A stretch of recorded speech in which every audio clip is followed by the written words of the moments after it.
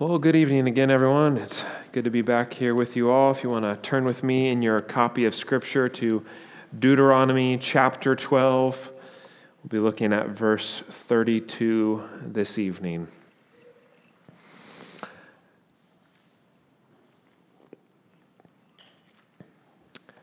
Scripture is very clear as you work your way through it that the God that we serve is worthy of our worship. We spoke about these things this morning, about our great God who is incomprehensible, who has life in and of himself, and we spoke about why, because of that, he is worthy of our worship. As the supreme and divine being, the triune God of the Bible is worthy of our worship alone.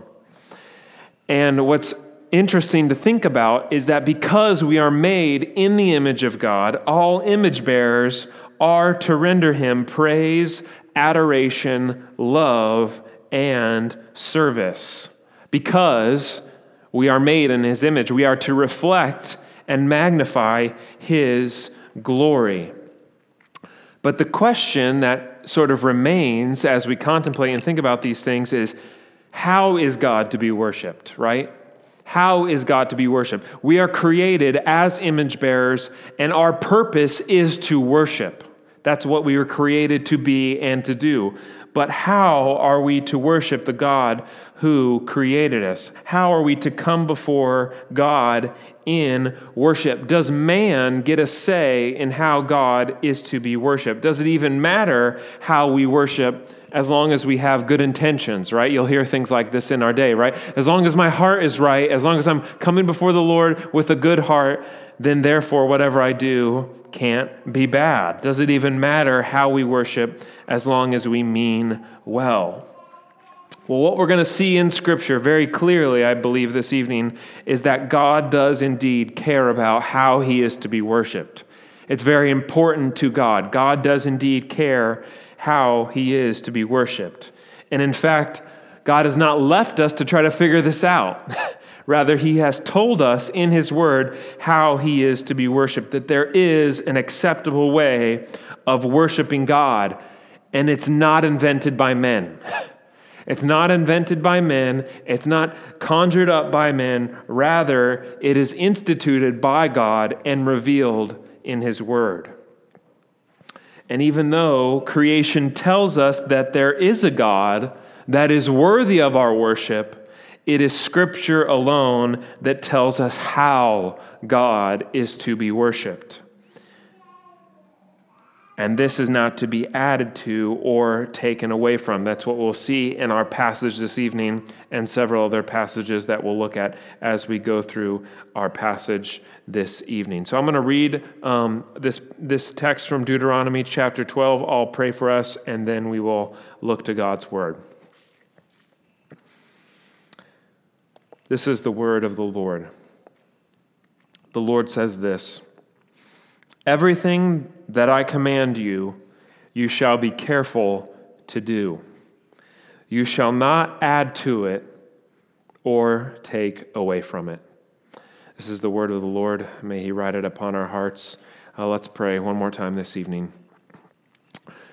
Lord, we thank you for your word. We thank you for inspiring your perfect revelation to us, for giving us Holy Scripture, the book of special revelation by which we can discern and understand your will for our lives, your will for our salvation, and the only means of our redemption found in the person and work of Christ. And we pray this evening that as we consider your worship and as we consider the things of God, that you would give us great clarity, that you would give us discernment, and that you would enlighten our eyes this evening by the power of your Spirit to see and understand these things. We pray all this in Christ's name. Amen. Amen. Well, we see in our passage this evening that God not only calls his people to obedience in general, right? He says, be careful in everything that I command you to do. So this is not only a call to obedience in general, but we see specifically that in the context of this passage, this is a call to obedience in worship. that if you look back just a couple verses, God is warning the people of Israel about the sin of idolatry, right? The sin of idolatry. This is in the context, not just of obedience in general, but obedience in worship. God is warning his people about the sin of idolatry and the temptation to follow after the idols of the surrounding nations, the gods of their own creation. Right? You can just read about in the previous verses that came before these things. And we see that in verse 32, God is calling his people to worship him, not according to their own inventions, but according to what he has revealed in his word. And for anyone that might say, well, this passage is just in the Old Testament, right? This principle doesn't apply to the New Testament as well. We see that this principle of God commanding his people how he is to be worshiped is not just found in the Old Testament, but it's also found in the New as well. And this principle is what is commonly referred to as the regulative principle of worship. The regulative principle of worship, RPW for short, the regulative principle of worship, that God is to be worshiped only in the manner that he has commanded in his word. That God's word is to regulate our worship. And if you have your copy of your confession with you this evening, I'd encourage you to turn to chapter 22. I know Daryl's got it in the back of his Bible. That's so cool. It's such a helpful thing to follow along for these things as we go through. In chapter 22 of our confession of religious worship and the Sabbath day, the first paragraph walks through this principle. And it's really broken up into three parts, and that will in many ways be the structure of our sermon this evening. I'll read the paragraph for us, and then we'll break down these things. Our confession says this: the light of nature shows that there is a God who has lordship and sovereignty over all, is just, good, and does good unto all, and is therefore to be feared, praised, loved, called upon, trusted in, and served with all the heart and with all the soul and with all the might. We see the second part stated here. But the acceptable way of worshiping the true God is instituted by himself and is so limited by his own revealed will. Therefore, he may not be worshiped according to the imaginations and devices of men, nor the suggestions of Satan, nor under any visible representation or any other way not prescribed in Holy Scripture. This is what is often referred to as the regulative principle of worship. And as I said, this will sort of be our outline for this evening. We're going to look at three different things, really using our confession of faith as a framework for doing this. So we're going to look first at the light of nature. The light of nature. Second, we're going to look at the acceptable way of worship. And thirdly and finally, we'll look at the imaginations of men. So first, the light of nature. As we've said before, everyone knows that there is a God. Everyone in the world, everyone that is created in the image of God, every man, woman, and child knows that there is a God. And you might be thinking to yourself, how can this be? How is this possible, right? There's people in far-off tribes. There's people that don't have Scripture. How can people know that there is a God without God's Word? How can this be? And the answer to this question is because God has written two books. He's not only written the book of Scripture, his special revelation, but he has written the book of creation, the book of nature, by which his glory is manifested and revealed. We confess that this morning. That God has revealed himself in the light of nature, that the book of nature reveals to us things about God and the worship of God. And we're going to break this down into three different subpoints under this first heading. We're going to look at natural revelation first. We're going to see that nature tells us first that there is a God. We read that this evening in Psalm chapter 19, verse 1, that the heavens declare the glory of God. Our confession says that the light of nature shows us that there is a God. All we need to do is look out in creation and see that there is a God. There is someone that created the world that we live in, as we spoke about this morning. We did not just come from nothing. The God of the universe, the uncaused cause, created the world that we know. And so nature tells us that there is a God. But the second thing that we see is that nature tells us things about God. This is what we often refer to as natural theology. That nature tells us things about God. And if you wanted to, you could either look in your handout or turn with me to Romans chapter 1 in verse 19 through 20. We see these things talked about by the Apostle Paul, that creation tells us things about God.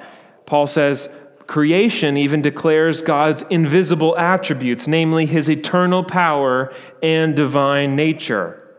Or as our confession states it, that God has lordship and sovereignty over all, that he is just, good, and does good to all.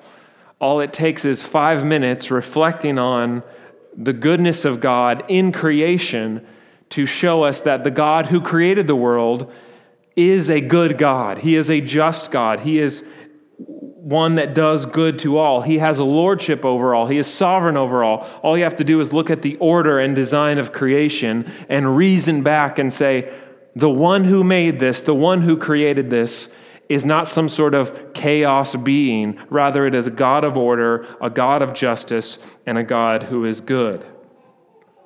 So we see nature tells us that there is a God. Nature tells us things about God, like his eternal power and divine nature. But thirdly and finally, we see that nature tells us that God is to be worshiped and praised. We could call this, I've kind of named this natural doxology, okay? So just bear with me. That's kind of a weird phrase, but bear with me. Natural doxology, that nature tells us that God is to be worshiped and praised and loved. Because if there is a God who created us, and if he is good, therefore he deserves our worship, right? If there is a God, and if he is good, he therefore deserves our worship. Our confession says, therefore he is to be feared, loved, and praised. And we see the Apostle Paul speak about these things in Romans chapter 1, verse 21. He says, for his invisible attributes, namely his eternal power and divine nature, have been clearly perceived ever since of the creation of the world in the things that have been made. So they are without excuse. For although they knew God, right, there's the knowledge of God, they did not honor him as God or give thanks to him, right? This is the language of doxology, of loving God, of honoring God, of giving praise to him, even though all image bearers know there is a God and know things about God, that he is good and powerful, yet they do not honor him or give thanks to him. And Paul's implication is they should. They should have done this. They should have done this. They should have offered God love and praise and worship because he created them and because he is good. And so the question that we have to ask ourselves is, okay, why doesn't everybody worship God? If everyone knows there is a God, if everyone knows things about God, and creation itself tells us that God is worthy of our worship, why is everyone not a worshiper of the triune God? And the problem is, and the answer to this question is sin. The answer to this question is because of sin. That because of our sin, as Paul will say, that we exchange the glory of the immortal God for images resembling mortal creation. In our sin, instead of worshiping the God who made us, the God who gave us everything, life and breath and all that we have, in our sin, we worship everything but God. We worship created things as a means to our satisfaction and joy rather than the one who has given us all things. And not only do we worship what we should not, rather we worship creation instead of God, in our sin, even when we seek to worship God, we worship him in a way that he is not prescribed. We worship him in a way that is unacceptable if we are left to our own devices. In our sin, we do not worship God rightly. Our worship is not acceptable to him. And so that leads us to our second point this evening, the acceptable way of worship. The acceptable way of worship. That even though nature tells us that we are to worship God, we see that it is Scripture alone that tells us how we are to worship God. Nature can tell us that we're supposed to. It can declare to all people that they are to worship God. This is why they are without excuse on the day of judgment. But ultimately, it is Scripture alone that tells us how God is to be worshiped. And this is what our confession says in chapter 22, paragraph 1, where it says, "But the acceptable way of worshiping the true God is instituted by himself and is limited to his own revealed will," speaking about the Word of God, divine revelation, what we refer to as Holy Scripture. So we're going to look at 3 subpoints under this heading. The first one is we're going to look at worship that is true. Worship that is true. That true worship must first and foremost be of the true God. In order for worship to be true worship, it has to have the right object. You could have the most heartfelt and good-intentioned worship, but if it's aimed at the wrong God or the idols of the nations, then it is not true worship. So true worship must be of the true God. And the truth is there are many false gods, there are many idols that we can worship in our sin. We can create idols in our own heart, but Scripture tells us that there is only one true and living God that is worthy of our worship. This is very clear from the first and the second commandments, that we are to worship God not according to our own devices. We're not to create idols in our own image, but we are to worship God, the true God, in the way that he has prescribed. We're not to create idols, and we're to worship the true God. We must worship the God of Scripture. So this is worship that is true. But secondly, we need to see worship that is acceptable. Worship that is acceptable, that God tells us how he is to be worshiped. He tells us how he is to be worshiped. And we read this in our passage this evening when the Lord says, "Everything I command, you shall be careful to do." Everything I command, you shall be careful to do. That God tells us how he is to be worshiped, not the other way around, right? That God tells us how he is to be worshiped, not the other way around. And sadly, this has been sort of flipped in our day. In our culture, we've sort of flipped the script on this thing. Everything's been kind of lopsided and flipped upside down. In modern church culture, we end up putting man at the center of worship. We end up putting man at the center of worship. It all becomes about us. What do we want out of worship? What do we get out of worship? What do we think is best, instead of what God has commanded his people to do? And so we see that worship is to be true, that worship is to be acceptable unto God. And thirdly and finally, we see worship that is limited. Worship that is limited. And what I mean by that is worship is limited to God's revealed will. Worship is limited to God's revealed will. Or we could say it like this. I think this is helpful. God's word regulates God's worship. God's word regulates God's worship. And because of what we believe about the sufficiency of Scripture, and what our confession states about the sufficiency of Scripture, we can be confident that what God has given us in his word is sufficient for the worship of God, right? That God's word regulates and is sufficient for our understanding of God's worship. This is what we mean when we speak about the regulative principle of worship. The practice that we are to worship God only and exclusively in the manner that he has commanded us in his word. Now, in the Old Testament, This was the Old Covenant ceremonial laws. These were the laws that governed the Old Covenant people of Israel and the worship of Yahweh, right? Remember the sacrifices and the cleanliness laws, the rites of purification and the various feasts.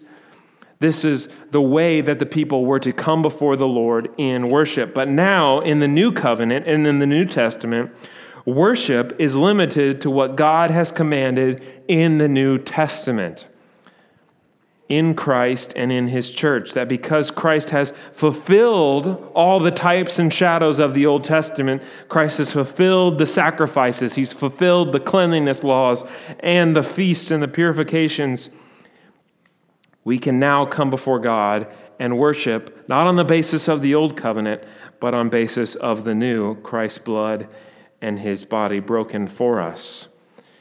And so we see that the way we are to worship God now in the New Covenant is revealed in the New Testament. And this is really helpful. It's really enumerated on in our Confession of Faith. If you go through the remaining chapters in chapter 22, specifically paragraphs 3 through 6, it talks about all the elements of our worship that are commanded and instituted in the New Testament. That we are to pray according to God's word. We are to sing according to God's word. We are to read God's word publicly. We are to preach God's word, listening to God's word, and seeing God's word in the Lord's Supper and in baptism. That this is God's revealed will for new covenant worship. And this means that everything else, everything outside of what God has commanded, is inventions of man. It is what many older people refer to as will worship. It is inventions of men. It is unacceptable to God. John Calvin, in his work, The Necessity of Reforming the Church, says this: God disapproves of all modes of worship not expressly sanctioned by his word. That God disapproves of all modes of worship not expressly sanctioned by his words. We could say it like this: God is not indifferent about worship.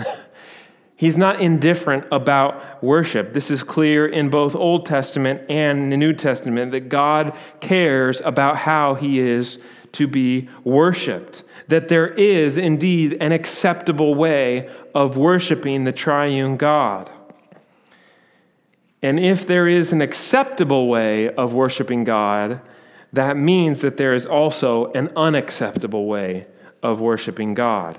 And that leads us to our third and final point this evening: the imaginations of men. The imaginations of men.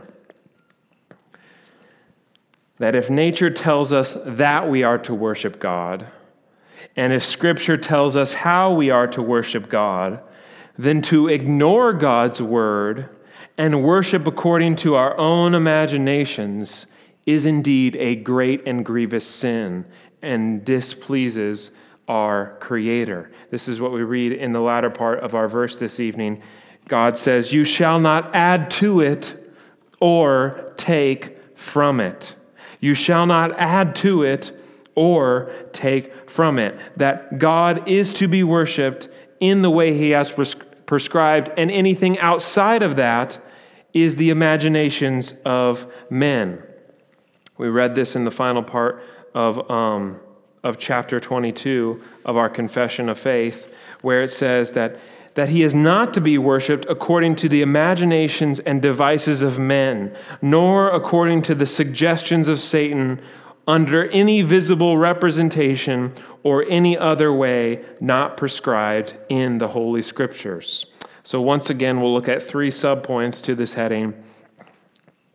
The first one is this: that God is not to be worshipped according to the imaginations and devices of men. God is not to be worshipped according to the imagination and devices of men, somehow accommodating God's commands to our human preferences, right? Saying, well, I want to do this, or I want to do that, or I think God would be pleased with this, or I think this is a form of worship.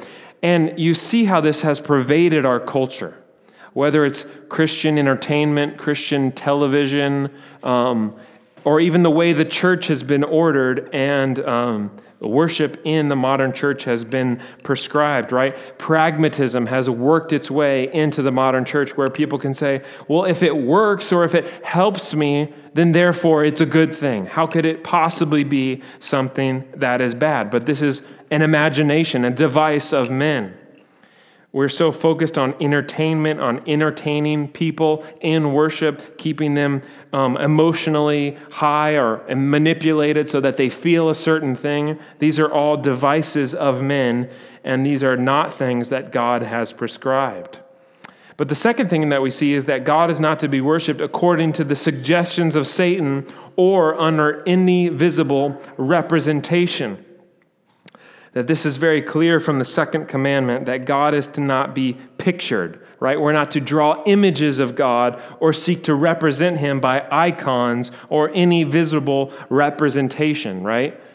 This forbids what many in the Eastern Orthodox or the Roman Catholic Church would do, is venerating icons or even kissing these images of Christ or of the saints. This excludes all forms of icons or images or ways of representing God and using them as a means of worshiping God.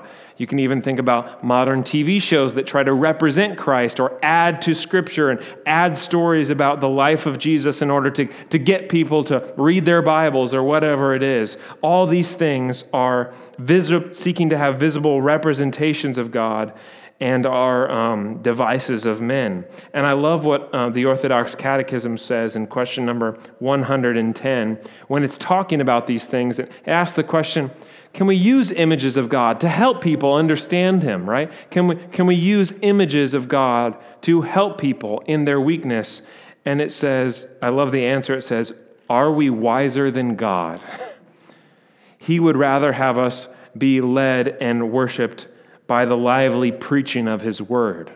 That when we invent new ways of worshiping God, what we're really doing is, in a sense, saying we're smarter than God, right? His word is not enough. What he's given us is not enough. We need to invent new ways. We need to make the Bible more interesting or more intriguing to people. These are all ways that we are seeking to be wiser than God and wiser than his revealed will.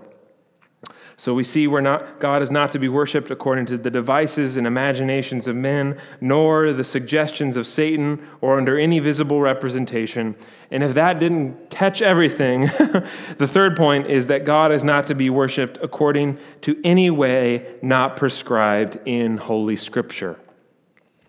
Not any way prescribed in Holy Scripture. We could summarize it very simply. Actually, we shouldn't overcomplicate these things. I think the book of Deuteronomy does a great job. Do not add, do not take away. Do not add, do not take away. That this is how God is to be worshiped. And we read in our Old Testament reading this evening the deadly consequences and the consequences of not coming before God in the right and proper way. We saw Nadab and Abihu were killed for offering worship to God that he did not command, this strange, unauthorized fire that they brought before the Lord. They thought they were wiser than God. They thought God was indifferent about worship. They thought he didn't care about how he was to be worshiped. And they learned the hard way. And so may we take heed as we look to God's word and as we seek to understand what is his will for his worship. How can we look to Scripture to give us the blueprint, the outline of how God is to be worshiped, and how can we discern God's will for his worship? And as we step back from this passage this evening and as we think about what this means for our lives, I think this can be hard for us in a lot of ways to hear these things. And especially in our culture, it can be hard for us to hear these kind of these teachings about the worship of God, because I think if we're honest, this can all sound very restrictive to us, right? You mean God is limiting the worship of himself? I can't do whatever my heart feels like. It can all feel very restrictive to us, especially in our modern culture. But I think this just shows us how backwards and upside down our thinking is, because we placed ourselves at the center of worship and not God. And so the first thing we need to see is we need to flip this picture over. We need to see rightly and properly the centrality of God in our worship. And the first thing we're going to look at is the doctrine of Christian liberty. The doctrine of Christian liberty and its connection to this idea of acceptable worship. That when we understand who God is rightly and understand His word as sufficient for His worship, when we see this regulative principle of worship, the acceptable way that God has commanded, when we see all these things rightly and properly, we can see that they are not bondage, they're not restrictions to the Christian, but rather their freedom, their true liberty to worship God in the way He has commanded. That as believers, we have been freed to worship the triune God in the way He has commanded. We've been freed.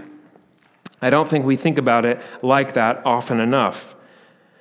Because not only have we been freed from the guilt and punishment of our sin, the just wrath of God that we deserved for our sin, but we have been freed to worship Him according to His word, and we've actually been freed from the doctrines and commandments of men.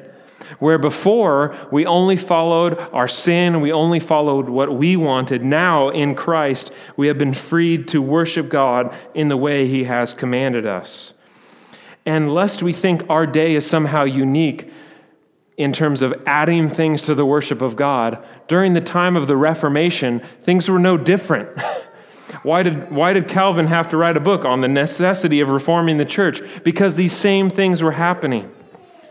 These same issues that we have were in place during the time of the Reformation. In the Roman Catholic Church, people were adding to the worship of God. They were adding icons. They were adding these indulgences. They were adding things, commanding people to worship in this way. And I love what Jim Ranahan said in his commentary. He said, the Reformers viewed human additions to worship as impositions upon Christian freedom. The Reformers viewed human additions to worship as impositions upon Christian freedom. That what Jim is trying to say there is that when we add things to the worship of God, what we're really telling people is you have to worship God in this way. Whether it's a mime or a dance or a skit or painting. These are all things that I've seen as modes or ways of worshiping God in modern worship services. And we, in our man-focused view, we see these things as God just wants me to worship Him however He wants, however we want. But when we flip that, we see that what we're saying is we are forcing people to worship God in this way, through dance, through skit, in some way that God has not commanded Himself to be worshiped. We're telling people you must worship God in this way. And this is a restriction on our Christian liberty and our freedom in Christ, that we have been freed to do what God has commanded, not adding to or taking away from. But the second thing that we should see as we think about the importance of the worship of God is the importance of corporate worship and the Lord's Day. The importance of corporate worship and the Lord's Day. That when we come together to worship God with His people each and every Sunday, Lord's Day after Lord's Day, this is where we gather to worship in the way that God has prescribed, right? We read Scripture, we pray together, we sing God's Word, we hear the Word preached, we see the Lord visibly represented in the Lord's Supper and in baptism. This is where we gather to worship God in the way He has prescribed. It's not just the music, right? I think modern people think that worship is just the music, right? You have the worship at the beginning, you do 4 songs, and then there's something else is happening during the sermon. I don't know what people think is going on, right? But the whole thing is worship. From the call to worship to the benediction, God is being worshiped. And corporate worship is one of the most important things we will do as believers. It's the closest picture we have of heaven, this side of heaven. And this is made very clear for us in Hebrews chapter 12.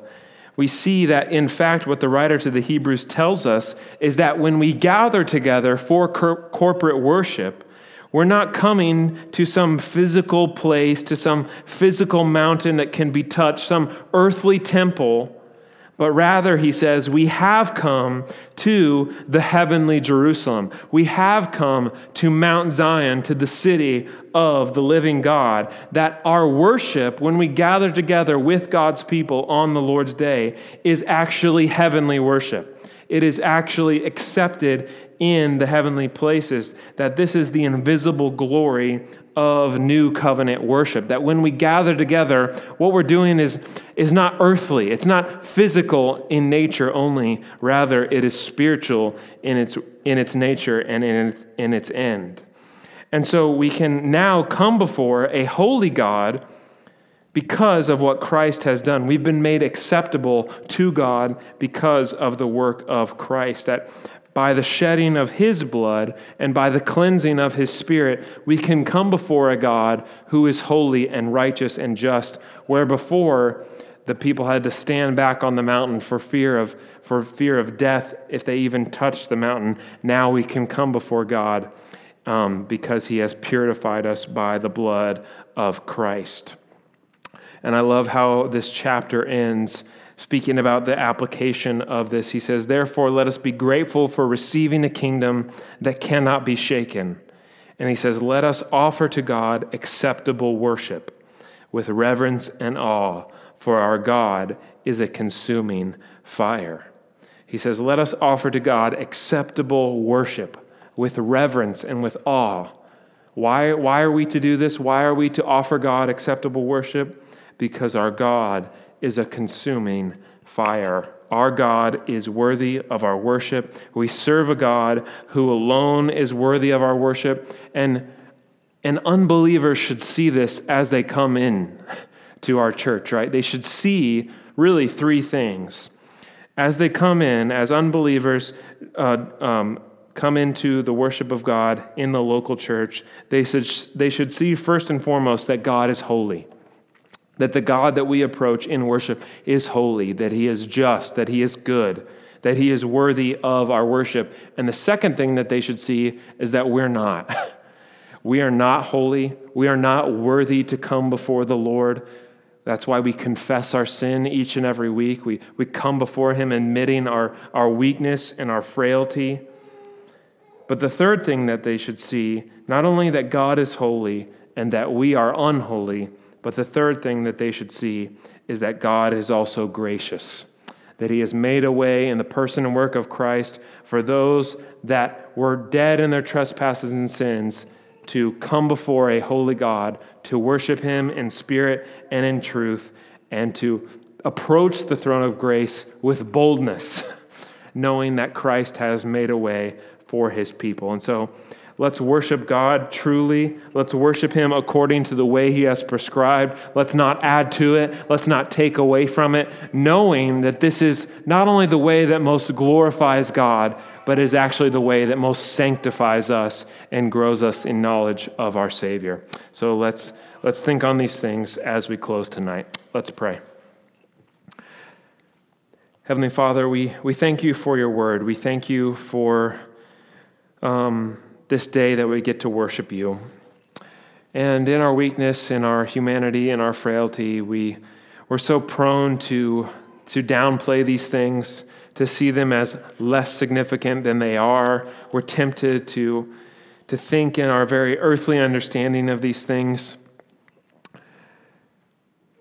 Help us, Lord, to see the heavenliness of our worship, that because of Christ, we can come before you who is high and lifted up, and because of Christ's sacrifice for our sins, we have a way made for us into your very presence, that you promise to meet with us as we gather together. You promise to change us and sanctify us, Lord, and as we continue and seek as a local church to worship you in the way you've prescribed, in the way you've instituted, in a way that's acceptable to you. Help us to do that, Lord, with reverence, with awe, trembling as we come before you, the God who made us, the God who sustains us, the God who has saved us by his grace.